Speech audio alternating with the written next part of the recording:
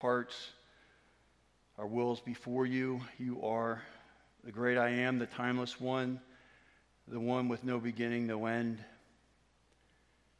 You are a personal God to us, not just this majesty set at a distance, but the majesty that humbled himself to come down, to walk in our skin, to be like us, to be even tempted, tried, to suffer, to feel pain, so that you might release us from our sins by your blood. You are the God that before you loved us, you loved the nation, you called it out a people.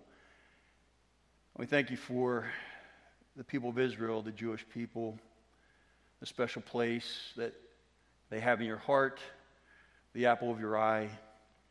And we pray this morning, Father, we'd be able to enter into this teaching of the Scriptures, understand how pivotal this message you gave to Daniel was, not only in understanding and giving comfort and direction to him, giving him discernment, but to lay out a path for how you will one day cause dry bones to come alive, to have flesh put upon them. There will be a nation that will be your people once again, not the political entity that we have now, although that may be a part of it, but a nation that will have one heart for you. And we look forward to that, Lord. We know that there are great things yet to happen, difficult things yet to happen.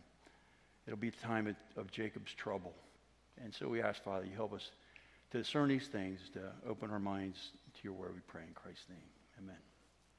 70 weeks of Daniel. This is a most important prophecy. Of course, when we say the messianic prophecies are very important, of course they are. They talk about the prediction of Jesus coming to be that Prince of Peace, the mighty God, the everlasting Father. But this is a very, very important prophetic passage in many ways, and Dwight Pentecost talks about this. But before we get into it, just an aside to give you an idea how I'm approaching the passage and how we as elders have talked about this. There are basically two schools of interpretation when it comes to Bible prophecy. There's an allegorical method, and then there's the literal method. The allegorical method basically says that the church is spiritual Israel. We are the recipients of the promises of Israel, and the things that God said to Israel really have been set aside. They're being fulfilled in the church. That's a method that we're not going to use this morning. We're going to use a literal method because if you remember, we went back to those covenants of Israel, which were literal covenants. They talked about a literal land, a literal line of David, the root of Jesse, a literal fulfillment to prophecy. To give you an idea, Pilgrim's Progress is an allegory. If you've read Pilgrim's Progress, there is not a real person named Pilgrim. There's not a real person named Valiant for Truth. But those characters represent something spiritual that is meant to be beneficial to us as we read and understand. And we see the trials and the difficulties in the pathway that Pilgrim walks along. And we see there a spiritual connectedness to spiritual truth in that story. But there is no literal pilgrim. It's a character. There is a real physical ancient nation called Israel. And the Old Testament tracks with amazing specificity the ups and the downs, God being intimately and personally involved, even to the extent that he speaks directly to those that would become his messengers. And he gives very pointed messages.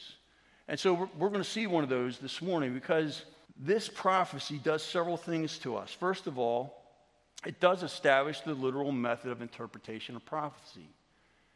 When Daniel reads and hears the description, when he reads Jeremiah, he's reading things that happened in time that were meant to be very directive in his life and the life of his fellow Israelites.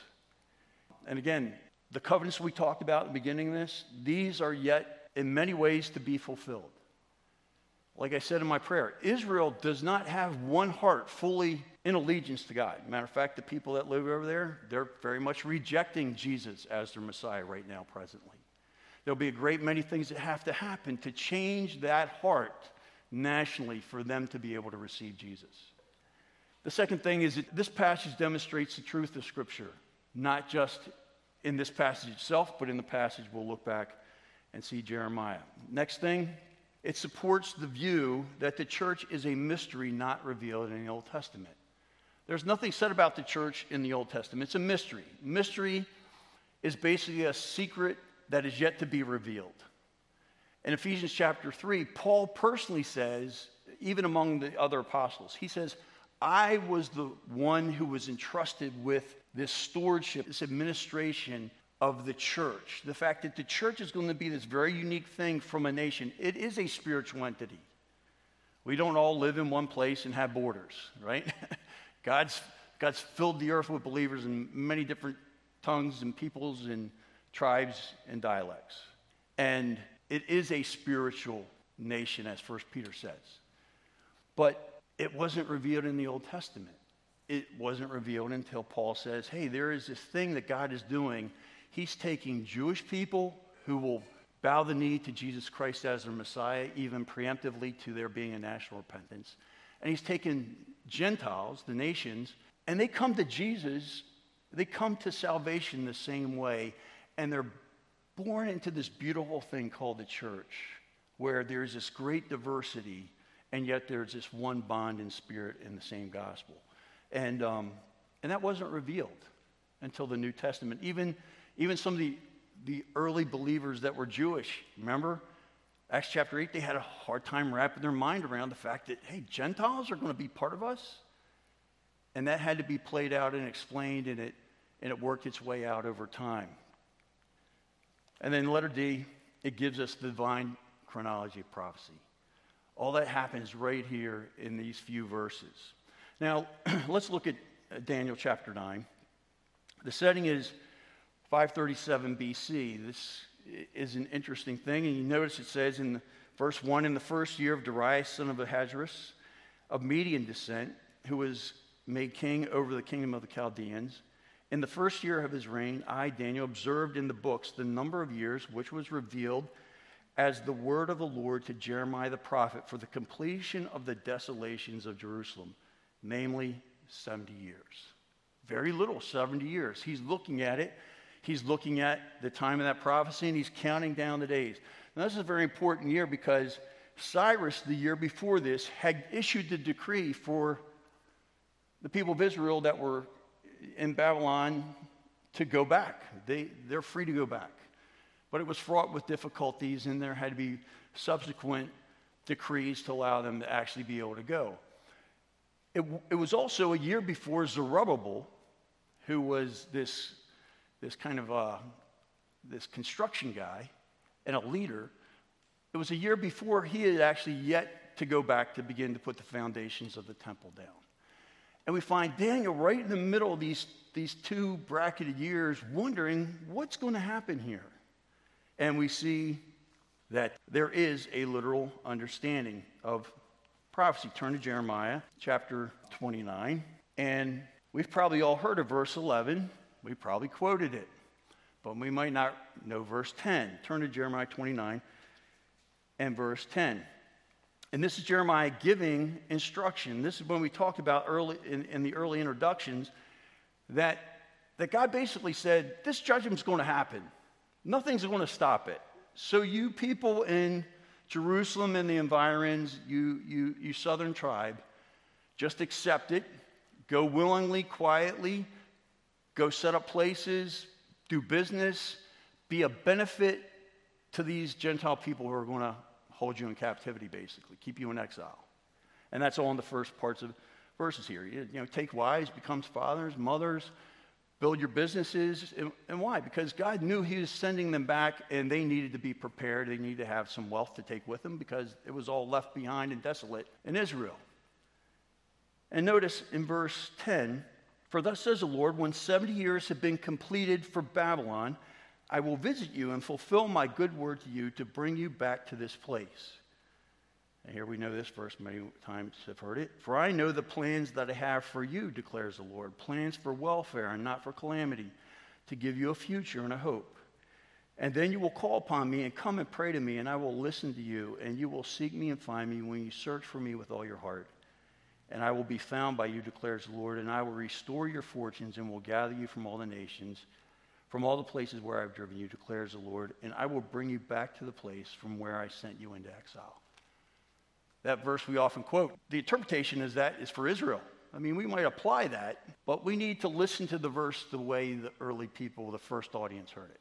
That's a good interpretive principle. And Daniel took him literally. And so what does he do? He begins to pray and fast. He begins to confess sins.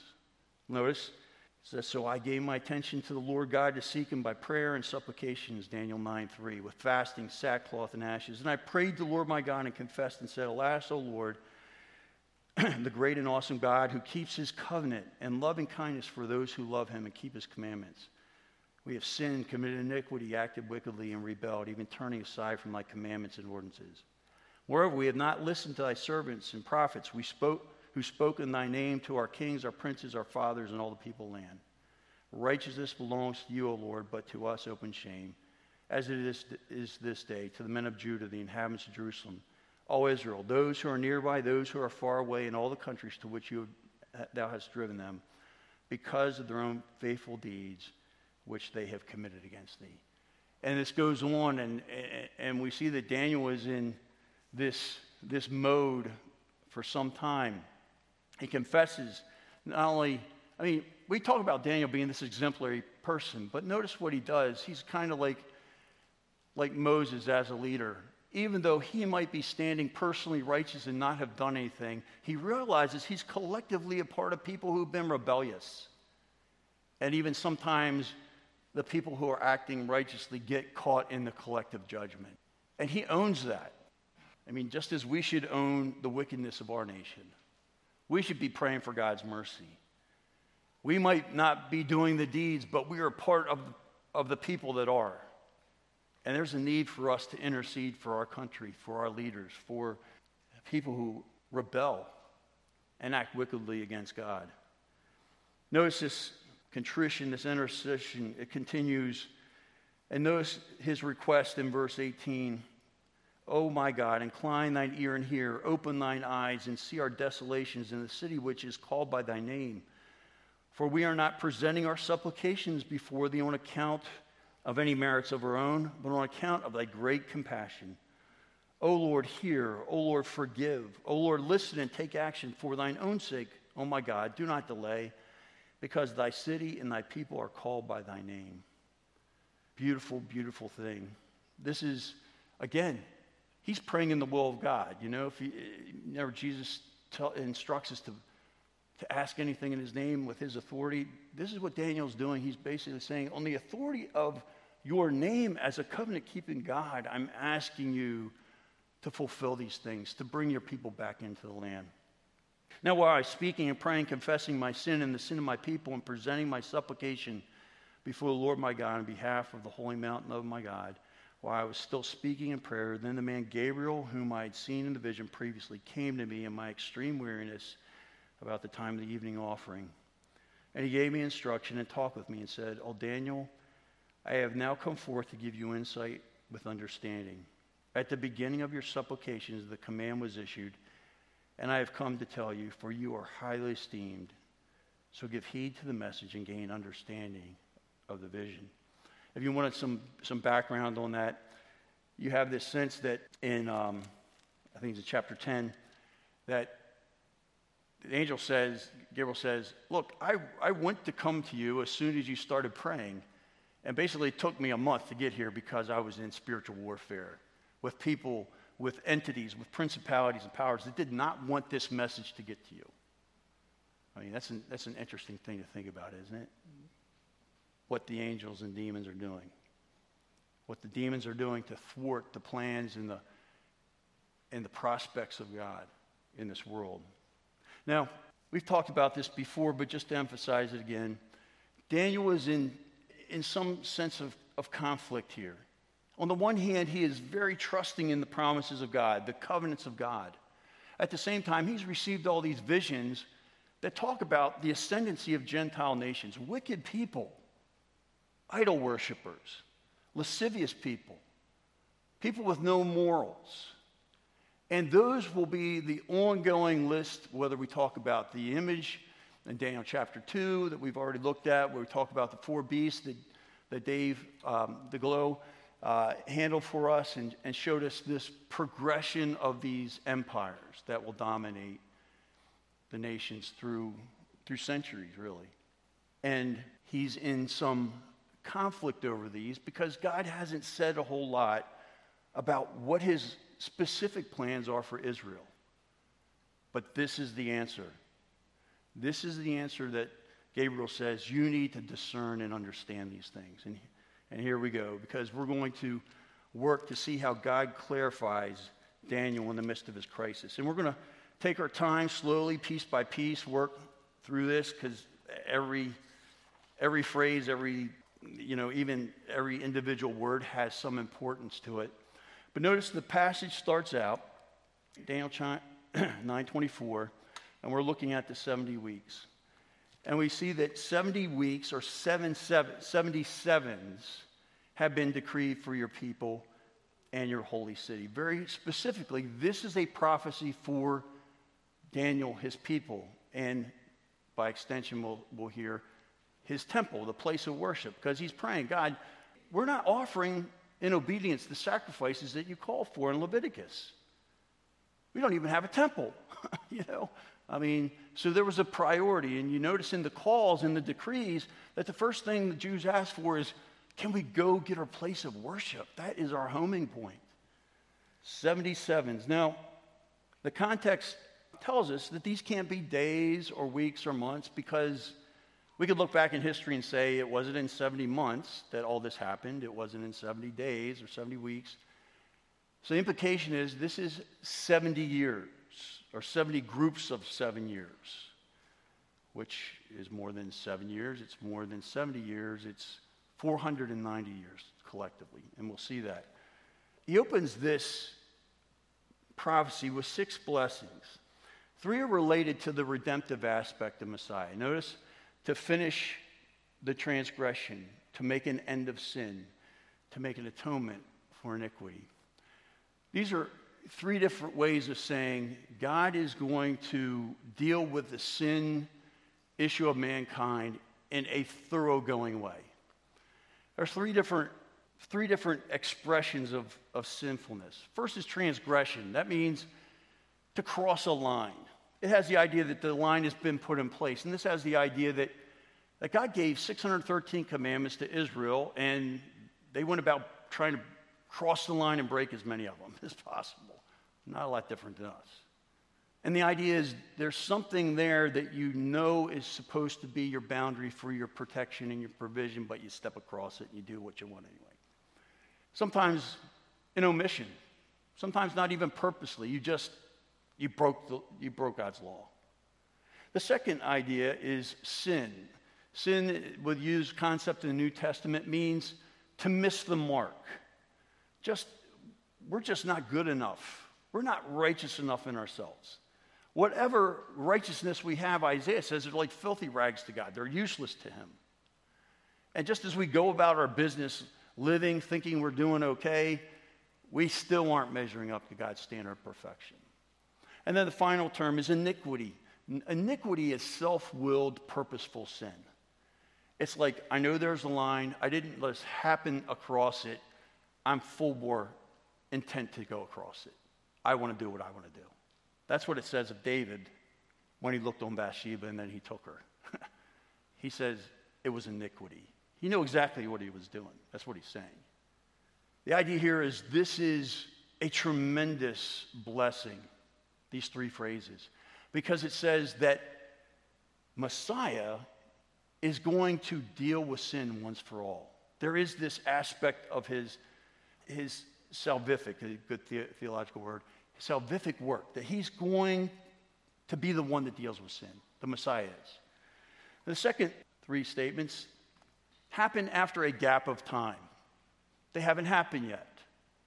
It's kind of like if you look at this photo here, we can look at the Blue Ridge Mountains, as they are properly called there, and you can see one peak and then the next peak and the next peak. And kind of prophetically, the Old Testament prophets looked at these peaks and they saw the peaks in they didn't see the valleys. And that's what we're going to find right here in the passage. There's gaps in time. There's space between this event and this event, even though it's only a couple phrases apart in the verse itself. And so what Daniel looks at in these second three blessings is there is the reigning aspect of Messiah. There is the redemptive side, there's the reigning side. Same person, different purposes, different times. A gap of time intervening, which is what we call the mystery of the church. Now, it says he's going to bring in everlasting righteousness, he's going to seal up vision and prophecy, and he's going to anoint the most holy place. What are these things? To bring in everlasting righteousness means that there will be a rightful ruler that will rule with a rod and iron. There will be adherence to the law. First of all, the people entering into this period of Messiah's reign, they will be able to do that in many ways because Jeremiah 31 will be true. All Israel will be saved. By the end of the tribulation period, which we'll look at, Israel is going to, Zechariah says, look on him whom they pierced. And there is going to be a national, whatever is left of them anyway, a remnant of Jews who will collectively say, my Lord and my God. They will believe. They'll go into that millennial kingdom with a sense of redemptive loyalty to Christ as their ruler. The second thing is to seal up vision prophecy. That is, there are things yet to be fulfilled that are revealed, that are prophetic, that haven't happened yet. When Jesus comes back to rule and reign on this earth, all those prophecies will be fulfilled in him as a person, and he will make sure that they all come to pass. And the last thing is to anoint the most holy place. Basically, if you look in Ezekiel 40 to 48, tremendous section of the Bible that nobody reads, but it's pretty exciting actually if you read it. It talks about a temple that hasn't been built yet. Matter of fact, there's another temple that hasn't been built yet. We'll get to that in a minute. But there's going to be a temple in the millennial kingdom where Christ will have a throne inside that temple. There will be worship and sacrifice reinstituted, and it will have to be anointed. It will have to be set apart and consecrated, just like the first temple with Solomon was consecrated, and the glory of God invaded the place so that people just had to fall down, basically. People couldn't even stand up to minister. The Levites, the musicians, they were down. God's going to have that kind of glory enter into a temple yet to come. Now, let's get into the passage. He breaks it up, and he says, verse 25, so you know and discern the issuing of a decree to restore and rebuild Jerusalem until Messiah the Prince. And we're not have time to look at all these, but your notes have it. Ezra chapter 4, Nehemiah chapter 2, and chapter 3. This is, just to give you some background, there were 4 decrees. There was the initial decree. Cyrus said, hey, Ezra, you guys can all go back. Israel can go back to land. They had some problems. They couldn't really get things going. Then Darius made a second decree that basically gave them the right to go build the temple when it was reestablishing Cyrus's decree.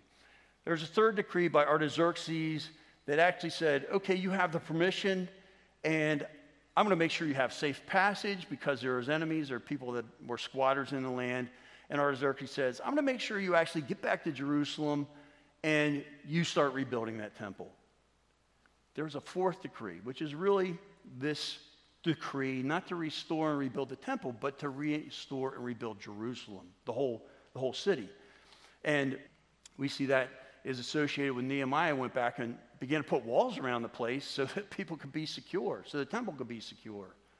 And from that period of time until Messiah the Prince, there will be 7 weeks and 62 weeks, or 7 sevens, 49 years, and then 62 sevens, 434 years. All that time from the time of Cyrus's decree until there actually was a secure Jerusalem took 49 years. Lots of stops and starts and difficulties and enemies against them and intrigue and all kind of things that happened for them to finally get that done. And from that point, there will be another 62 sevens or 434 years, or quick math, everybody, how does that come to? 483 years. So there's still 7 years not accounted for yet. And notice, until Messiah the Prince, very important. I want you to turn to Luke chapter 19 to see this, because this is pretty exciting stuff. And I will tell you that some way smarter people than I have actually done these calculations and looked at it. And don't get hung up on the numbers, because if you just look at the numbers, you can't just do that, because remember, the Jews did not have a 365-day year. They had a 360-day year. So there's a whole lot of calculations that go into this. But somebody has actually done that work. And turn to Luke chapter 19. Triumphal entry. As he's approaching near the descent of the Mount of Olives, the whole multitude of disciples began to praise God joyfully with a loud voice for all the miracles which they had seen, saying, "Blessed is the King who comes in the name of the Lord, peace in heaven and glory in the highest." What did the people just do? They collectively, they acknowledged the princeship of Jesus. That's what they just did, publicly, with great fanfare, in a public, demonstrable way. Now, people had said that Jesus was the king individually, yes, but this is the first time a collective group of people acknowledged the princely rule of Jesus, that he was, in fact, the Messiah. This happened on the day of the triumphal entry. And some of the Pharisees in the multitude said to him, "Teacher, rebuke your disciples." And he, Jesus, answered and said, "I tell you, if these become silent, the stones will cry out." This had to happen. And if somebody wasn't going to do it, namely these people, God would break loose the voices of the rocks, because there has to be a fulfillment of this prophecy. And when he approached, he saw the city and wept over it, saying, "If you had known in this day, even you, the things which make for peace, but now they've been hidden from your eyes." Very important. You don't see this here maybe, but the word "this" in Greek is a very specific pronoun. It is saying this very day. Jesus was prophetically saying, Daniel chapter 9, from the issuing of the decree until Messiah the Prince, there's going to be 483 years. And some people have calculated that. They say it's to the day that prophecy was fulfilled. Amazing, isn't it? And Jesus very specifically said, "This day, for the day shall come upon you when your enemies will throw up a bank before you and surround you and hem you in on every side and will level you to the ground and your children within you. And they will not leave in you one stone upon the other, because you did not recognize the time of your visitation." This is their national offer. And unfortunately, the leaders had a role to play. And you notice they were the ones that had the beef here. They were the ones that rejected. They were supposed to be the ones identified with prophecy to say who the Messiah was. And they said, "You're not the guy. In spite of all the miracles, you're not the guy. You do your work by the power of Satan, basically, by the underworld." And they rejected him. And Jesus says, there's going to be judgment, national judgment. There's coming a judgment upon you, which was fulfilled in 70 AD. And we'll see that. It's predicted here in Daniel as well. Notice to be built in times of distress. Then after the 62 weeks, the Messiah will be cut off and have nothing. Immediately after that, literally 5 days later, Jesus was crucified. He's acknowledged on some sense of a national representation of at least a subset of the people. And then he's killed 5 days later. He's cut off and have nothing. And notice, and the people of the prince who is to come. The people, this is not the prince. It's the people of the prince who is to come. That is the Romans. Remember? The legs of iron. The legs of iron in the statue. They are in rule at this time. They are the ones that crucified Jesus. Titus of the Roman Empire in 70 AD came against Jerusalem and sieged it. Predicted in more than one place in the Old Testament what was going to happen. But very specifically here, The people of the prince who is to come will destroy the city and the sanctuary. Jesus said in Matthew chapter 24, not one stone would sit on the other. That's exactly what happened. Torn down, desecrated, terrible things happened in the midst of that siege. Terrible things people did to their own families. Babies thrown over the wall as an act of mercy so they wouldn't starve to death. They couldn't stand the crying any longer. Its end will come with a flood. Even to the end there will be war. Desolations are determined. It was an utter defeat, an utter desolation. And it basically stayed that way for the next 1900 years until 1948. Israel had a chance to go back and begin to rebuild it. As far as the people of Israel were determined. Now notice then there's this gap. Again, we talked about the gap between the redemptive and the gap between the reigning aspect. And he will make, and he, who's the he? The arrow points back to Prince who is to come. This is the Antichrist. This is the little horn. This is the man of sin. This is the beast of Revelation 19. Many, many different terms. But here he's talking about the prince who is to come. And he will make a firm covenant with the many for 1 week. Notice, this person yet to come onto the world scene is going to bring peace between Israel and all her enemies. And she has many, as we know. And this covenant will be for how long? 1 week equals how many years? 7 years. There's going to be a covenant. It's going to happen very, maybe not with a lot of fanfare, maybe with great fanfare, we're not sure. But this is the person who is the Antichrist, the anti-Messiah.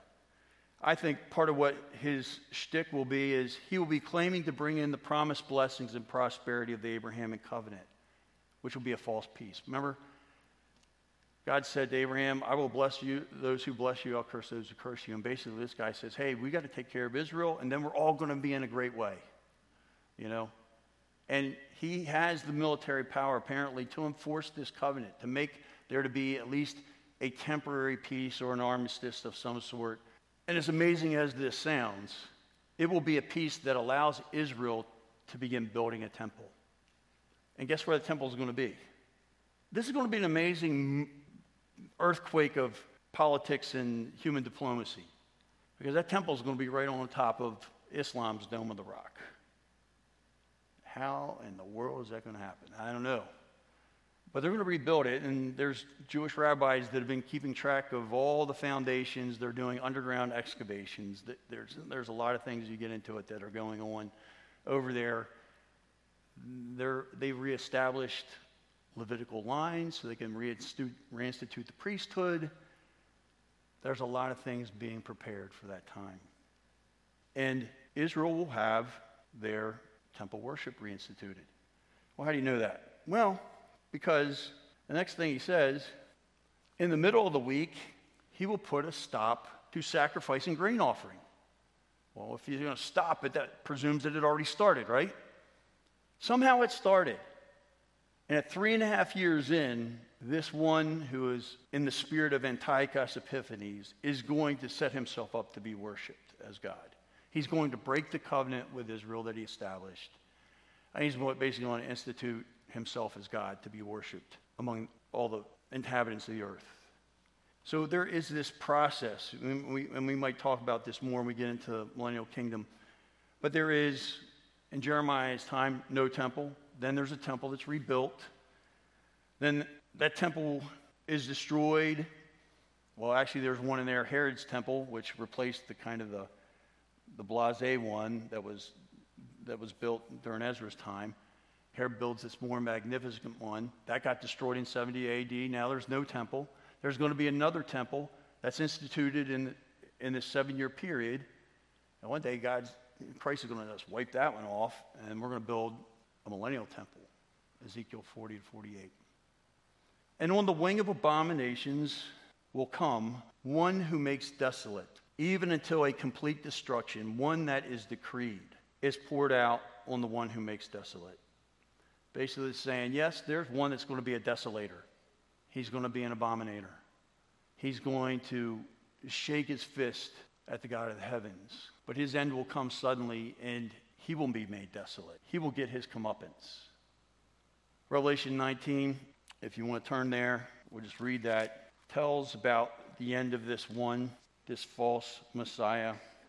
In verse 19, and I saw the beast, which is another name for this Antichrist, and the kings of the earth and their armies assembled to make war against him, that is Jesus, who sat upon the horse, and against his army. And the beast was seized, and with him the false prophet who performed the signs in his presence, by which he deceived those who have received the mark of the beast and those who worshipped his image. These two were thrown alive into the lake of fire, which burns with brimstone. The rest were killed with the sword which came from the mouth of him who sat upon the horse, and all the birds were filled with their flesh. Final battle, very quick dispatch. People that are uniquely among all judgments, just bodily taken from this earth and cast in a lake of fire. Human beings. Summary judgment. That's encouraging, isn't it? Because right now, wickedness is running breakneck in this direction of the fulfillment of these things. There are people right now who are in the world today that hate us. We're in their way. Jesus predicted they would. You'd not be surprised by that. The restrainer is restraining back and holding back sin and unrestrained wickedness that will come once the church is out of the way. Holy Spirit indwells us, that allows us to be salt and light and to have a difference and to hold back the darkness. But the floodgates will one day come down. God will turn his attention first in kind of a chastening way, if you will. That 7-year period in other places called the time of Jacob's trouble. The people of Israel will have some trouble for a while because God will be using that trouble, that difficulty, as a way to shock them awake to where they stand in relation to the Messiah they rejected so many years ago.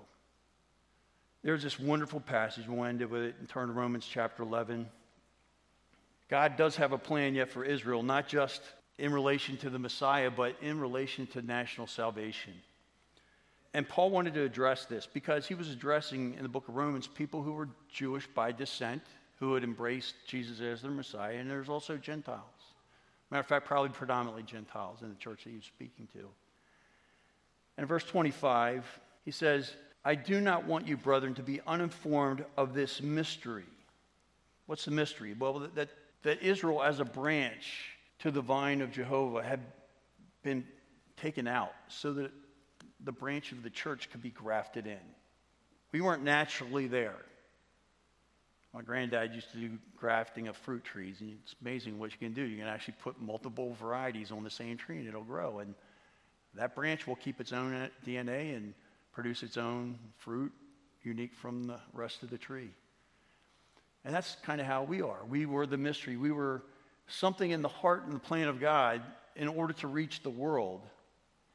But we're kind of the wild branch that got put into the vine. It says, I don't want you to be uninformed about this mystery, lest you be wise in your own estimation, that a partial hardening has happened to Israel until the fullness of the Gentiles has come in. Right now, God is working. He's working in all peoples. And yes, there are Jewish people coming to Christ. And we share this space with some people who are wonderful people who, many of them have Jewish DNA. Wonderful thing. And God's opened their eyes.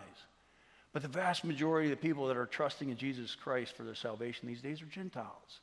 And there's a fullness of that time, the last one that comes in the fold basically before God begins to turn his attention elsewhere to this nation and reconstructing it and fulfilling his promises to them. And so all Israel will be saved, just as is written, the deliverer will come from Zion and he will remove the ungodliness from Jacob. And this is my covenant with them when I take away their sins. This is the new covenant of Jeremiah 31. God has a heart for Israel still. He's just waiting for time and prophetic calendar to move forward to begin to work with them. This is a very expansive kind of salvation, a very expansive kind of deliverance. And if we had time on another occasion, we'll look at how God will basically begin to raise the gospel up through Jewish witnesses to go into all the world and find those people in all the lands. From the standpoint of the gospel, they are enemies for your sake, but from the standpoint of God's choice, they are beloved for the sake of the fathers. God's heart is still with these people. If there's anything that saved the United States, is that we've been the friend of Israel. Because there are plenty of other reasons God should just wipe us out.